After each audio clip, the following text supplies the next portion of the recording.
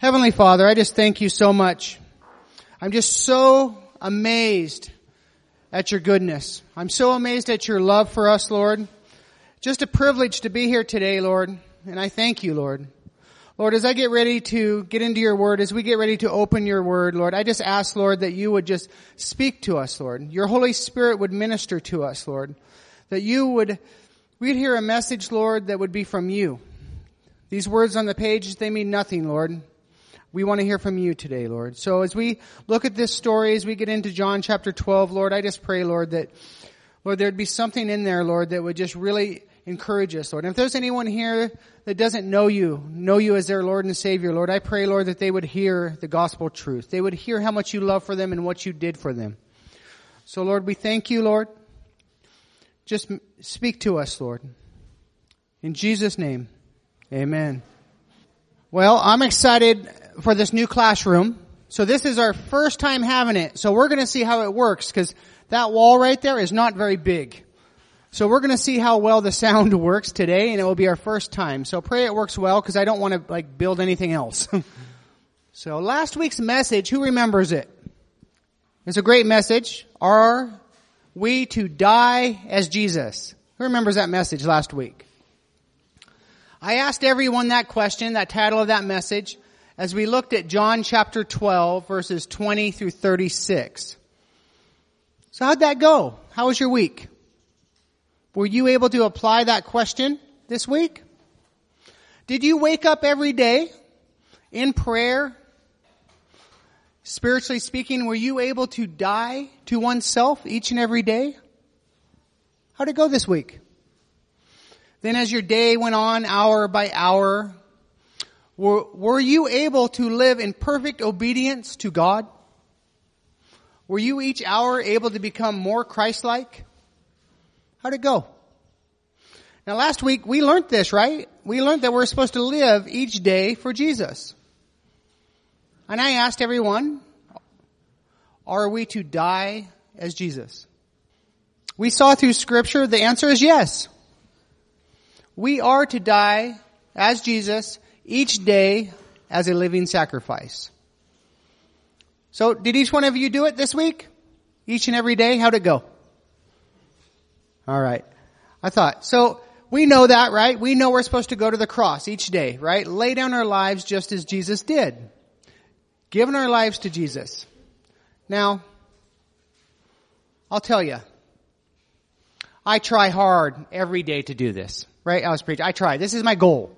Each and every day to go there and just give myself all I am as a living sacrifice. But I'll tell you, a lot of times I don't do a very good job at it.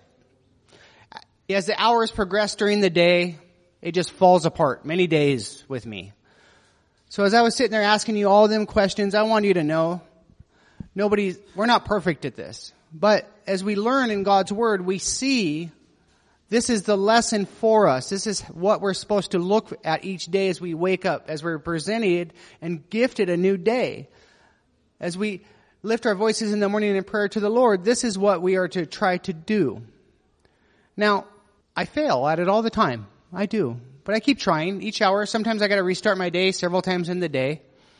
But this is one of the reasons, as I was talking about this, that we need to come and fellowship with others. This is why we need to attend church. Because not only do we learn how to walk as Christians, but we're also reminded sometimes of how, as Christians, we are to be. Because I don't know about you, but I study, I need encouraged. I need to hear it. I need to be with others. I need to talk about my trials and my praises and my prayers with others, just like we did earlier. As we heard Wawa share about that, as we heard other prayer requests, this is why we need to be here, because we need prayer. We need others to be praying for us. So, I know that I'm going to start this next week, just like I said, as a living sacrifice. I'm going to get up Monday morning. I'm going to be like, God, I'm here. By 8 o'clock, I'll probably have to repent of something, I'm sure. But it's important we set time apart each week to spend with God. Because we're all here today, but when we walk out that door there, we walk into the mission field for all of us. No matter who you are, you're walking into the mission field as soon as you walk out there. And we will take what we learn here and apply it to our lives, hopefully, out there, and live out the plan that God has for each and every one of us. Because I'll tell you, when we get out that door, we get beat up. Sometimes the world, it's hard. Now, I don't know about you, but I do. I get Satan's after me out there. And I get beat up. I get tired. And I can come in here and it's truly a place of refuge for me. Now I know some of you really have the same effect, right? You're tired, you show up here, you're like, I've been a rough week all week, I'm here. And maybe some of you look at me, how do you know that? You ever wondering how I know that you're really tired and need like a refilling? Because I see some of you are so beat up when you get here, so exhausted, it ain't long that you just pass out. Just joking with you guys. Anyways, no, it's great because this is the time that we can spend with God. And I know that, as I was joking there, some of you, fall asleep sometimes. And it is amazing though, because truly, when you come to a place that you are so comfortable, you can truly just relax. It's a good thing. So I'm glad you're all here. So let's get into God's Word before any of you fall into your meditative state. And we're going to continue today in John chapter 12. So everyone turn to John chapter 12. All right, we're going to start off right where we left off last week. John chapter 12, verse 37. But despite all the miraculous signs Jesus had done, most of the people still did not believe in him. The truth is, when you look at this verse and you read this, that no matter what Jesus did, right? We've read all the miracles, we've seen all of his teaching, there was still some that would not come to believe. Now, if you read this is John here, and I think John, in writing this, is looking or examining the people's overall response of unbelief to Jesus. So think about that. I think Jesus is trying to really reconcile why the people refused to come to belief in Jesus. John, he had firsthand knowledge, right? He was walking with Jesus. And that, as you read this, I think that he's trying to express, like, an answer to just why. Why didn't these people believe? I mean, they saw Jesus perform many, many miraculous signs in order to prove who he was. But even Jesus was unsuccessful in bringing everyone to faith. So think about that as we get going.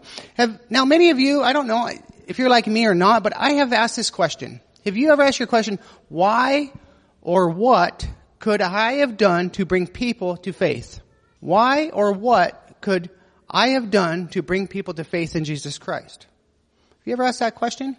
I think it's possible. We don't know exactly, but I think it's possible that John is maybe wrestling with this question as he's writing this here. I admit, at times, I listen to the whole part of this, I feel responsible at times for other people's faith. Or lack of is really the better word to say that. I'm not saying that's right. We're going to get into that. But I do sometimes feel responsible for the people's lack of faith at times. It's hard sometimes to see a person, right? And they're struggling. They're struggling with sin, perhaps. And you know the answer is Jesus. You know the answer is the Holy Spirit living within them. Yet, for some reason, I see it right next to me. And I cannot seem to find a way to describe to them or lead them to faith in Jesus Christ, even though I know that's the answer. So sometimes I feel a little responsibility. I mean, we see them, these people, that they're unbelievers. We see the signs of Jesus all throughout their lives. We see Jesus working in their lives. We see Jesus calling them to a faith. But these people sometimes still refuse to believe. So sometimes I ask myself, maybe you ask yourself this question too, is why? Why or what is preventing them from coming to faith in Jesus Christ?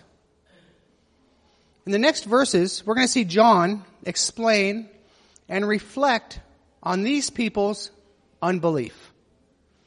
So let's continue. We're going to go to verse 38. This is exactly what Isaiah the prophet had predicted.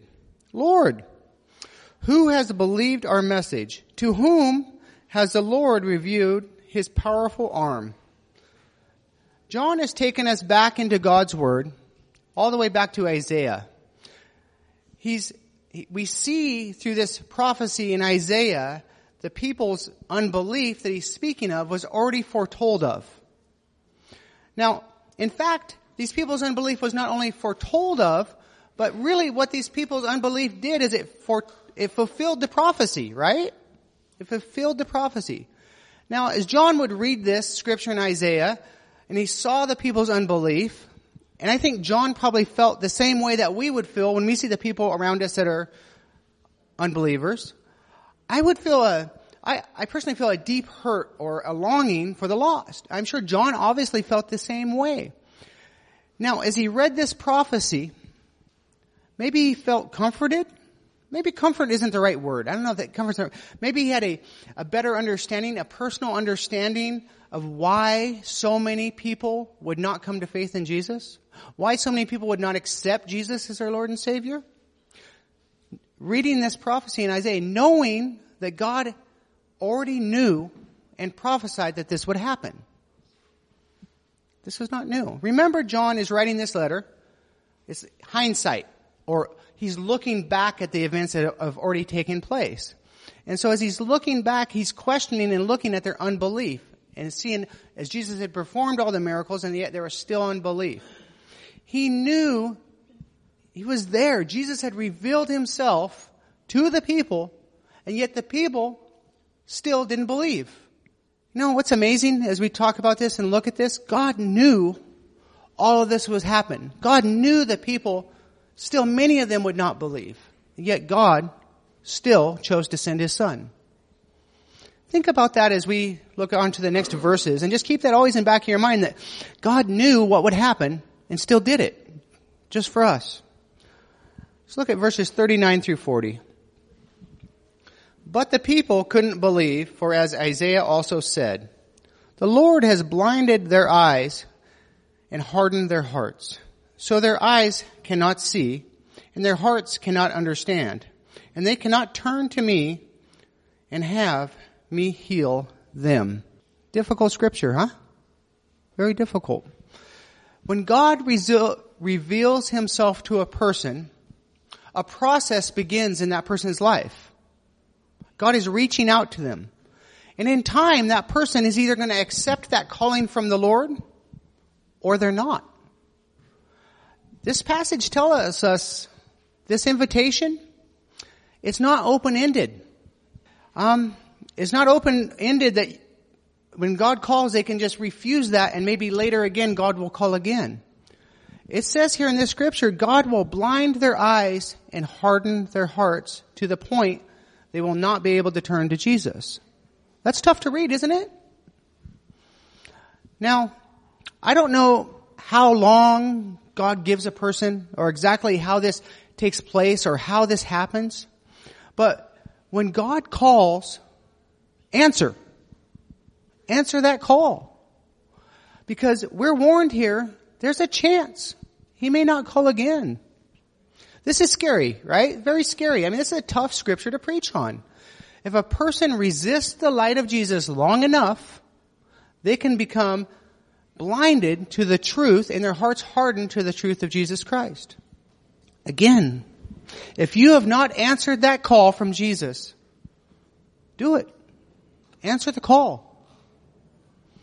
Now we're going to get a little more into this, and we'll clarify this as we go on. But let's continue right now in verse 41. Verse 41. Isaiah was referring to Jesus when he said this, because he saw the future and spoke of the Messiah's glory. So this prophecy has been fulfilled. Jesus himself, manifestation of God, came down. His own works, miracles, his own words, and even the first-hand accounts, the disciples' testimonies, didn't change the hearts of some men. Many did not come to believe. Now, Jesus, he had presented all the evidence needed that he was the Messiah. But these people simply refused to believe. This is what has led Jesus to accept their choice of unbelief. And then there's consequence. And the consequence is God turned that calling away from them. Now, I want to be very clear. God has never prevented anyone from coming to faith. Hear this clearly. God has never prevented anyone from coming to faith, but allows free will. So try to understand. And in time, God acknowledges each and every one of our choices. Right? He acknowledges it. Either belief or unbelief. And whatever that choice is, God will acknowledge it and He will allow it. And in turn, when we make these decisions, when we make these choices, it leads to consequences. Whatever them consequences are of the choices that we make. Now we see many times in the Bible this happening. If you remember back in Exodus chapter 9, we see Pharaoh. Remember the story? Many of you know the story of Pharaoh. He refused to believe. And eventually, God hardened his heart. Let's look at another one. Let's turn to Romans chapter 1, verse 24. Romans 1, 24 and 25. So God abandoned them to do whatever shameful things their hearts desired. As a result, they did vile and degrading things with each other's bodies. They traded the truth about God for a lie. So they worship and serve the things God created instead of the Creator Himself, who is worthy of eternal praise. Amen. I won't read verse 26. You can read that on your own. We have little people around. So we see in this passage that God allowed people to do whatever they pleased. They have free will. We can make the decisions. But because of the people's sins, because of their unbelief, the scripture is clear. God let them make their choice. It's difficult. Look at verses 42 through 43. Many people did believe in Him, however, including some of the Jewish leaders. But they wouldn't admit it for fear that the Pharisees would expel them from the synagogue. 43. For they loved human praise more than the praise of God. You know, John, when I read this passage, did you see this? He said, how do you say it? Many people. He's so nice, John. He knows some of these people. Right? Who are these people? We know them. He could have given some of these, their names even right here. We know them from the Bible. So which names do we know in the Bible right here that he's talking about even? Remember Nicodemus? Now, here are the rest. Remember Joseph? Now we know these people, these leaders later came to a faith. We know both of them. That's why we know their name. Right? So both of them did come to faith. But how many people don't we know the names of? Right? We know Joseph and this is Nicodemus, but how many people never came forward? How many of them people were there and heard Jesus? Said, I believe, but never said anything. We don't know their names. You know what's scary?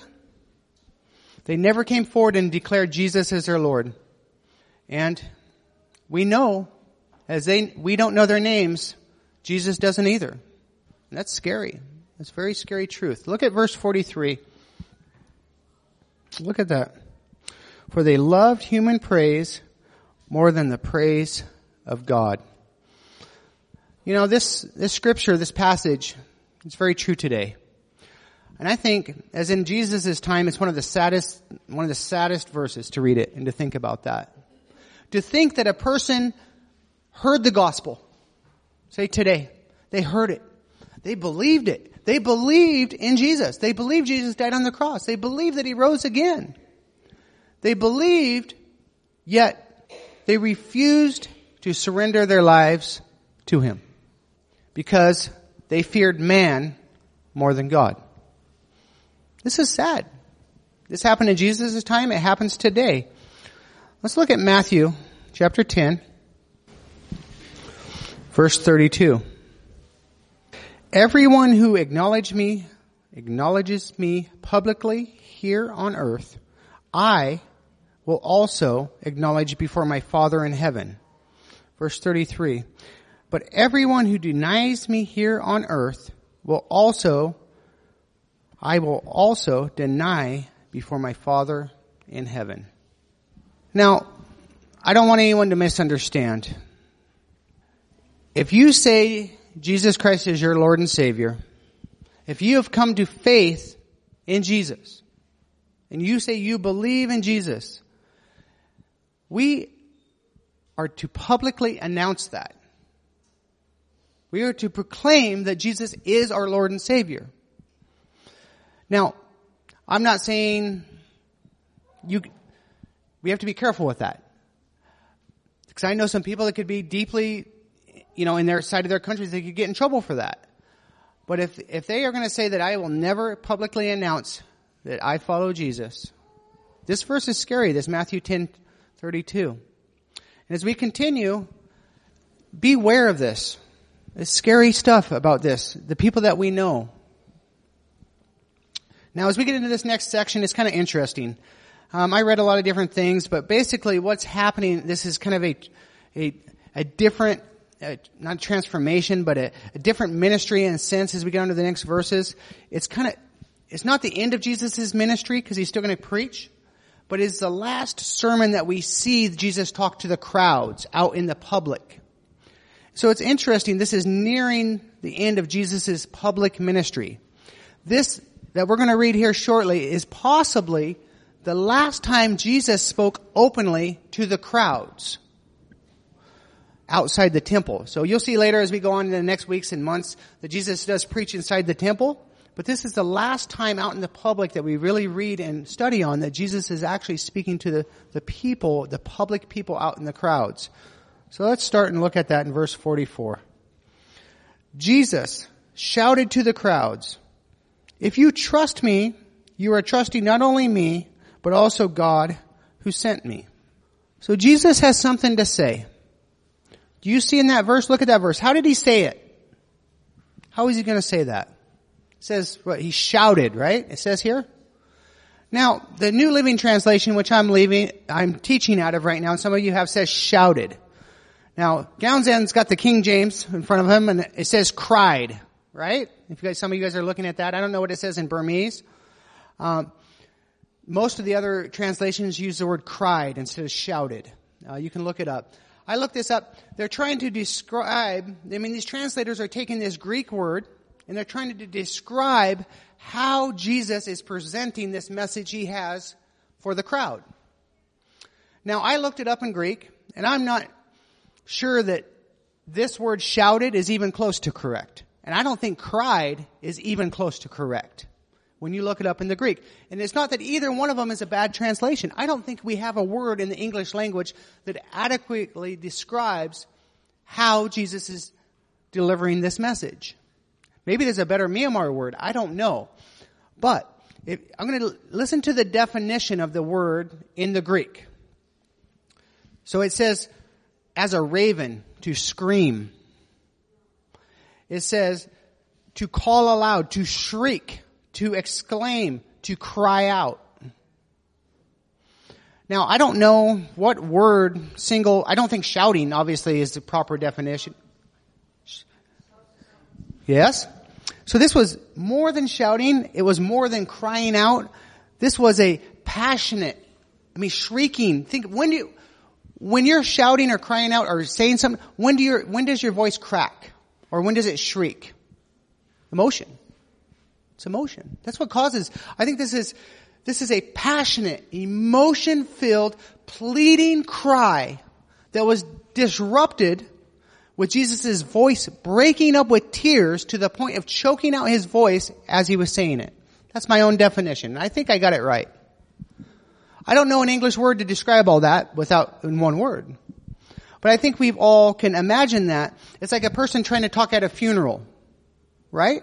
It's hard because you keep, you're trying to say something, but the tears, the emotion, it's difficult. And I think this is, when it says Jesus shouted to the crowds, this is how Jesus was speaking. This was passionate, emotional, so much so that it said, in the Greek definition, it said it shrieked. And it gives the example of a raven. So that's interesting. Declaring. So, again, declaring. Perfect. Now imagine, as we've heard the Myanmar definition of declaring, and we've heard the couple English words that are used, but imagine, as we look into these next scriptures, how Jesus is presenting this message to the crowds. In this very manner, I believe Jesus is pleading to these people and declaring and shouting and crying, but all with extreme passion. So I always go verse by verse, right? As I read this and I studied this, I think I gotta put this whole thing together, just as Jesus did. Now, I don't do a good monologue. I think that's the right word to use, right? When you try to read something in the proper context, but I'm gonna try just to read it somewhat close to maybe how Jesus would have read this. Because I think to get the point of this, we must look at it this way. So look at verses 45 through 50. For when you see me, you are seeing the one who sent me. I have come as a light to shine in this dark world, so that all who put trust in me will no longer remain in the dark. I will not judge those who hear me, but obey me. For I have come to save the world, not to judge it. But all who reject me and my message will be judged on the day of judgment by the truth I have spoken. I don't speak on my own authority. The Father who sent me has commanded me to say and how to say it. And I know His commands lead to eternal life. So I say whatever the Father tells me to say. I know I didn't do a very good job probably pronouncing that the way Jesus did, but use your imagination a little bit and imagine Jesus saying that in that manner. Jesus answers many questions that people may have inside of that scripture. He answers who He is. He answers why He has come. And He also answers by who He has come. Jesus states very, very clearly His purpose. He's very forthright in this. He let us know He is the answer to our sin problem. And that during this time that Jesus was present, He was there to save. Now, I want to look back at these passages. Look at back especially this whole set of scripture today, verses 37 through 50. Looking back at that, as you have your Bibles open, what do you think the main theme is as we've been looking at that today? What are the main points that you would see? What lessons, you got it. What lessons do you see in here that you could take and apply to your week today?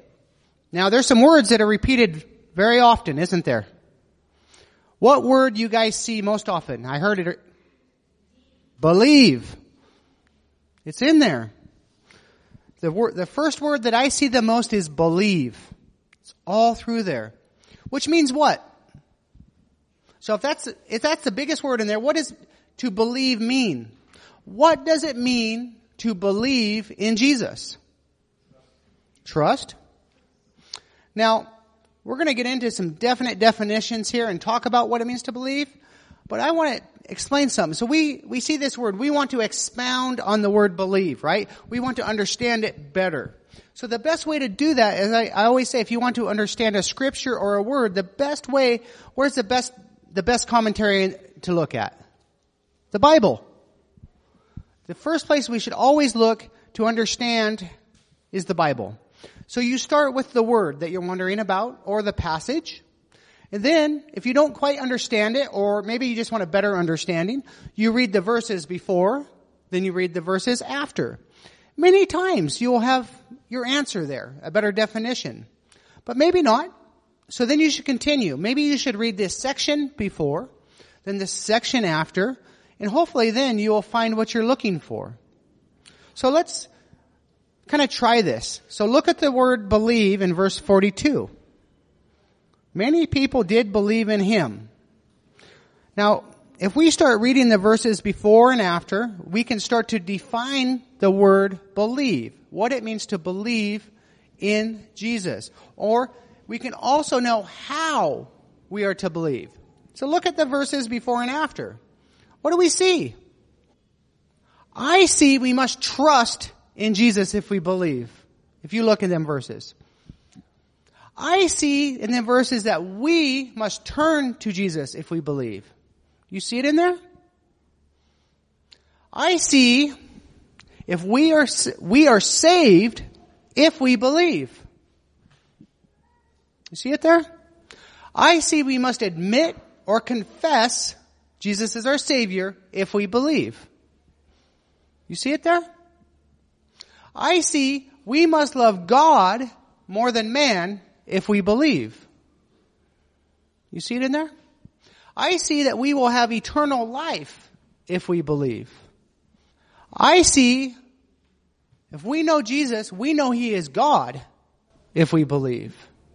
I see we know that it is by God's authority that Jesus did what He did if we believe. That's an important one. I see we know there is a judgment for those that don't believe if we believe. I could keep going. There's more in there. There's more in there. But I would like to stop there and ask that God would show you personally what it is for you to believe.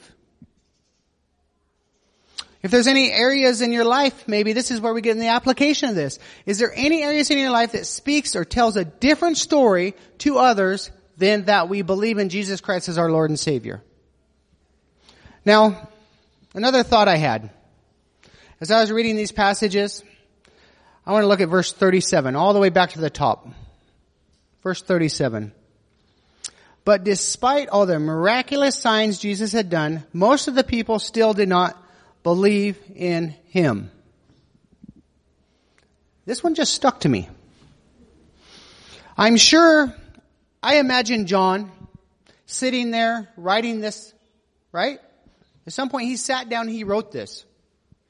Maybe he had a scribe. I don't know how it worked exactly.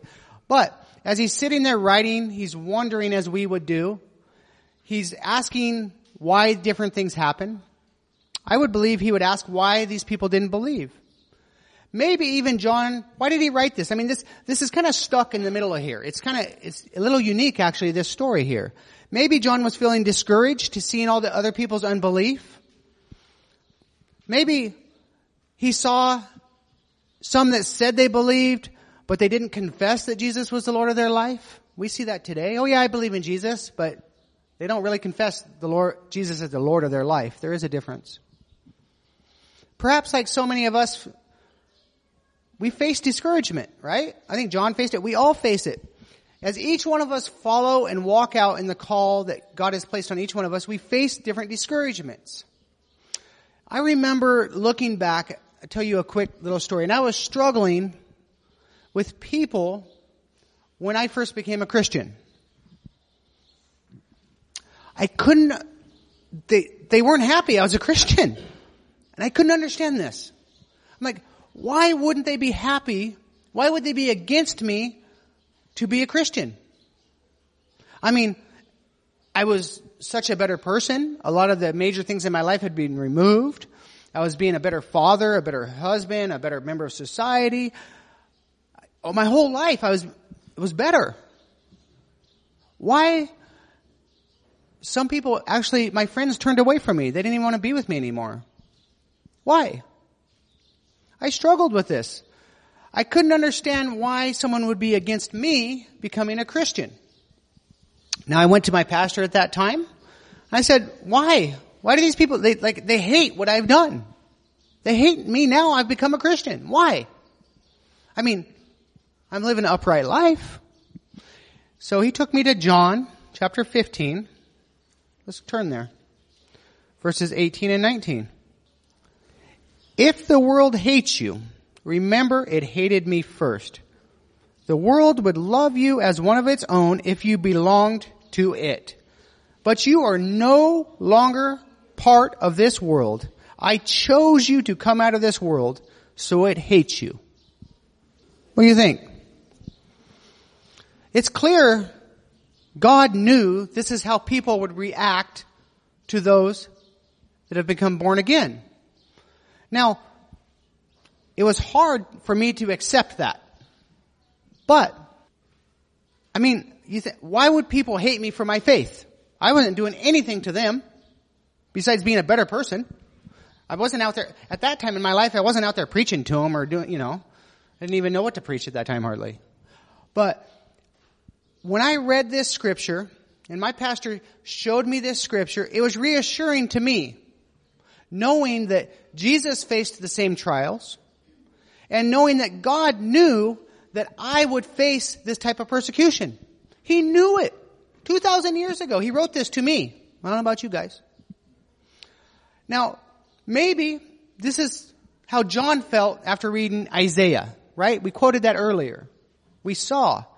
Maybe he was feeling disappointment, seeing all those around him and all the unbelief that was around him. I know when I read this and I read many other scriptures, I find refuge in God's Word. And I said, God already knew this. This isn't a surprise. And I think John maybe felt the same way. I know I need to look and remember these truths as I serve in ministry. And this goes for any one of us, no matter how we serve or what we do. We need to look at these, and Jesus Himself, remember this, as we're out there witnessing and we're out there doing what God's called us to do, to minister to the nations, to preach the gospel. Remember, Jesus Himself came here, He taught, He performed many miracles, and often very many miracles, yet this scripture says many still did not come to faith. It said they didn't believe. And others still wouldn't come forward and profess their faith. So I can share with you my heart today and tell you that it's difficult. It's so hard to pour into people's lives, to give everything you are, and sometimes just to see unbelief, no fruit. It's hard. It's very, very hard sometimes. You just pour into people, nothing. Or maybe they're like some of these that actually did believe, but they never profess. But when I read passages like these today, I'm reminded that Jesus and the disciples faced the exact same trials. I'm not alone. We're not alone in this. It's difficult. It's hard. And I also got to remember, this is the part we got to remember. It is my responsibility to be faithful in sharing the gospel. It's all of ours.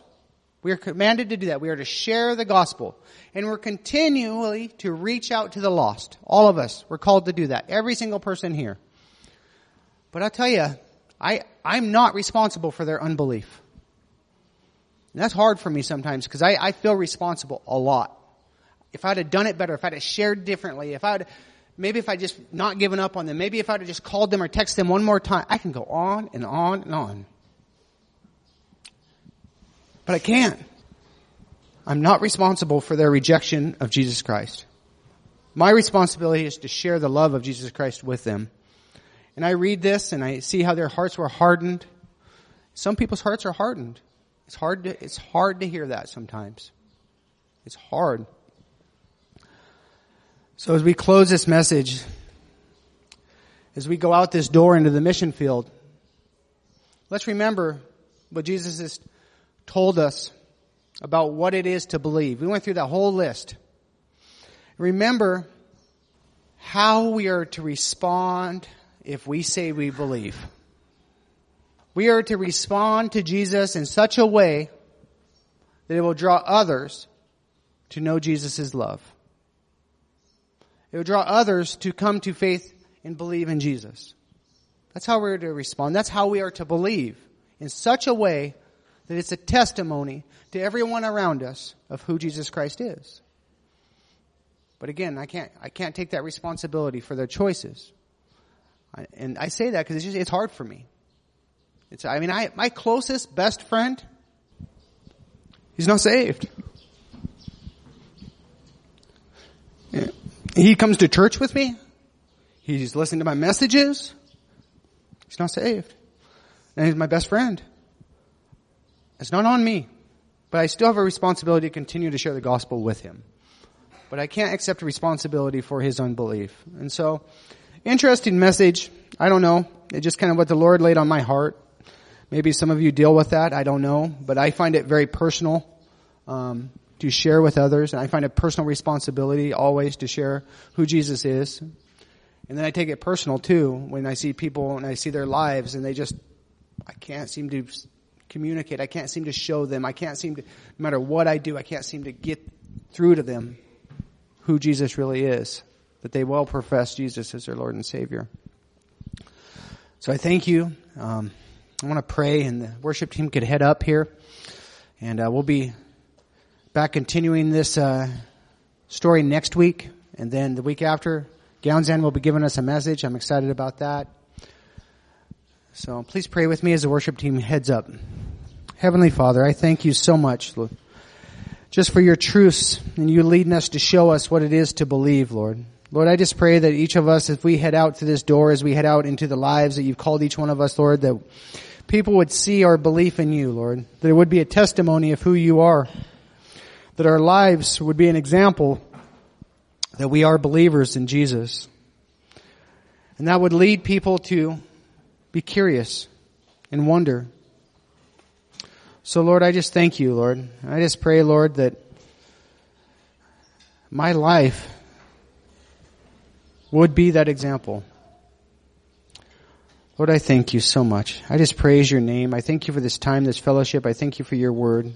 Please just bless our week, Lord, as I was talking about earlier, how we get up each day and we try to do what you've called us to do, and yet I seem to fail each day, Lord. But I would just continue to turn to you. I continue to cry out to you and say, Lord, here I am. I messed that up. Let's start over, Lord. Let me be the person that you've called me to be. I thank you, Lord. Please watch over us all this week and protect us and be with us and just lead us by your Holy Spirit. In Jesus' name, amen.